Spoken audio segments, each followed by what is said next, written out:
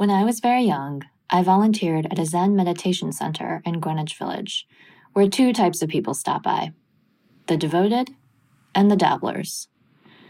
There were people who grew up practicing Buddhists like me and were relieved to find a new way to come back to an observation on their own terms, with all the resources New York City could provide.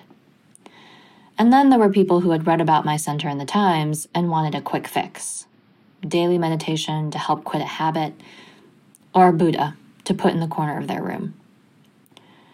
What you might be surprised to hear is that I think that both types of Buddhists are fine, really. There's a place in religion for dabbling. Dabbling is part of your path to discovery. It makes you a whole person. It's reflective. I welcome the dabblers, which is good, because there are many. One winter, on a day when I was alone in the center, straightening our books and pamphlets and drinking corn tea, a tall man in a motorcycle jacket entered conspicuously. The wind whooshed in behind him. He brought in snow and gray residue and chill. He unwrapped his scarf, and I was struck, immediately, by the multitudes in his eyes. A likable, thoughtful twinkle, and a twisted, needy hunger. I was glad he found us. "Welcome to the center," I said. "I'm Misako." "I'm Phil," he said, shuffling his feet mindfully to avoid getting winter grime on our floor. Too late. "Have you been here before?" I didn't love giving the introductory talk. I preferred to run sessions or watch people browse and discover themselves. But it was something you had to do. "Well, no," said Phil, "but I don't need it. I'm already a Buddhist." "Oh," I asked. I'm sure I couldn't help but smile. "Yeah," he said. "I have been for years.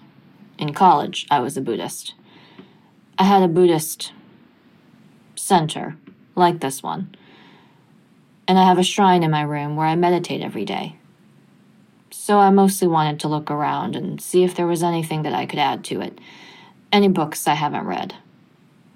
A Zen t-shirt, I thought, to wear. And then let the joke go. I don't often meet other people who have Zen centers. That's fantastic. We're so lucky you're here today. What's the one you started called, so I can ask my friends if they've heard of it?" Phil frowned. "If it's okay, I just want to be present for a bit and browse." "Of course," I said, and went back to my tea. Phil picked up a pamphlet for women about feminist sexual practices, raised his eyebrows, and put it down. He looked at a chart about breathing in different parts of your body as a method of pain release. I could observe him practicing it there, standing in the middle of the room, clenching and releasing his legs, seat, shoulders, and eyes. He looked at a book about death rituals and put it down quickly. "Would you like some tea?" I asked him. "Sure," he said, and came to the counter.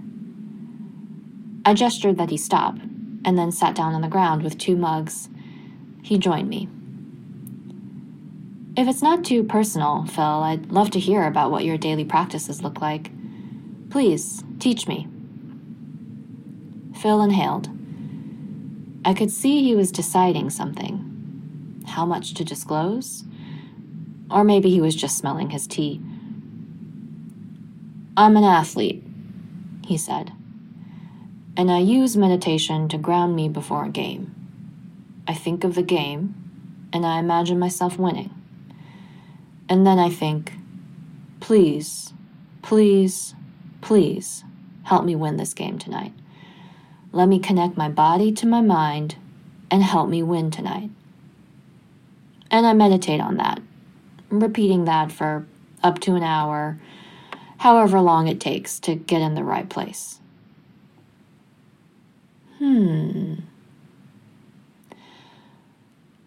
I believe in candor at all times, don't you, Phil? Yes, of course. He smiled and took another sip of tea.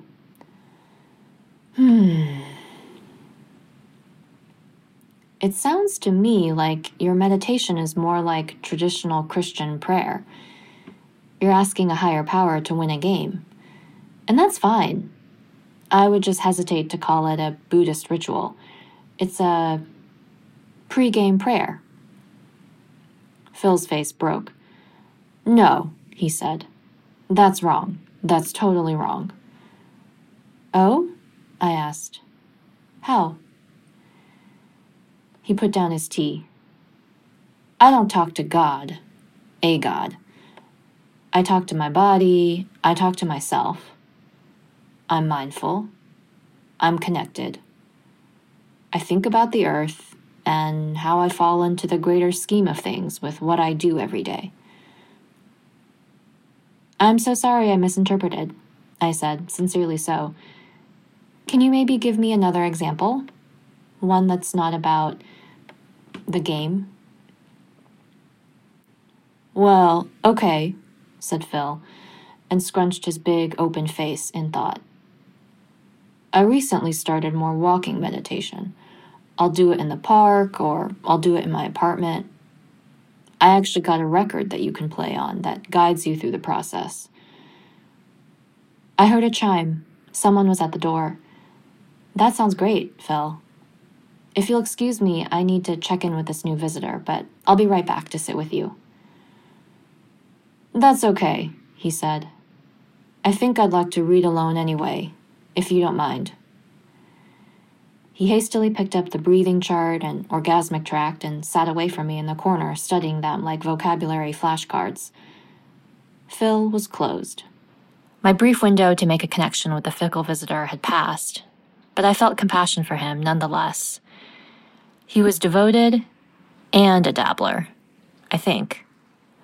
One of the rarest types of people, and one of my favorites.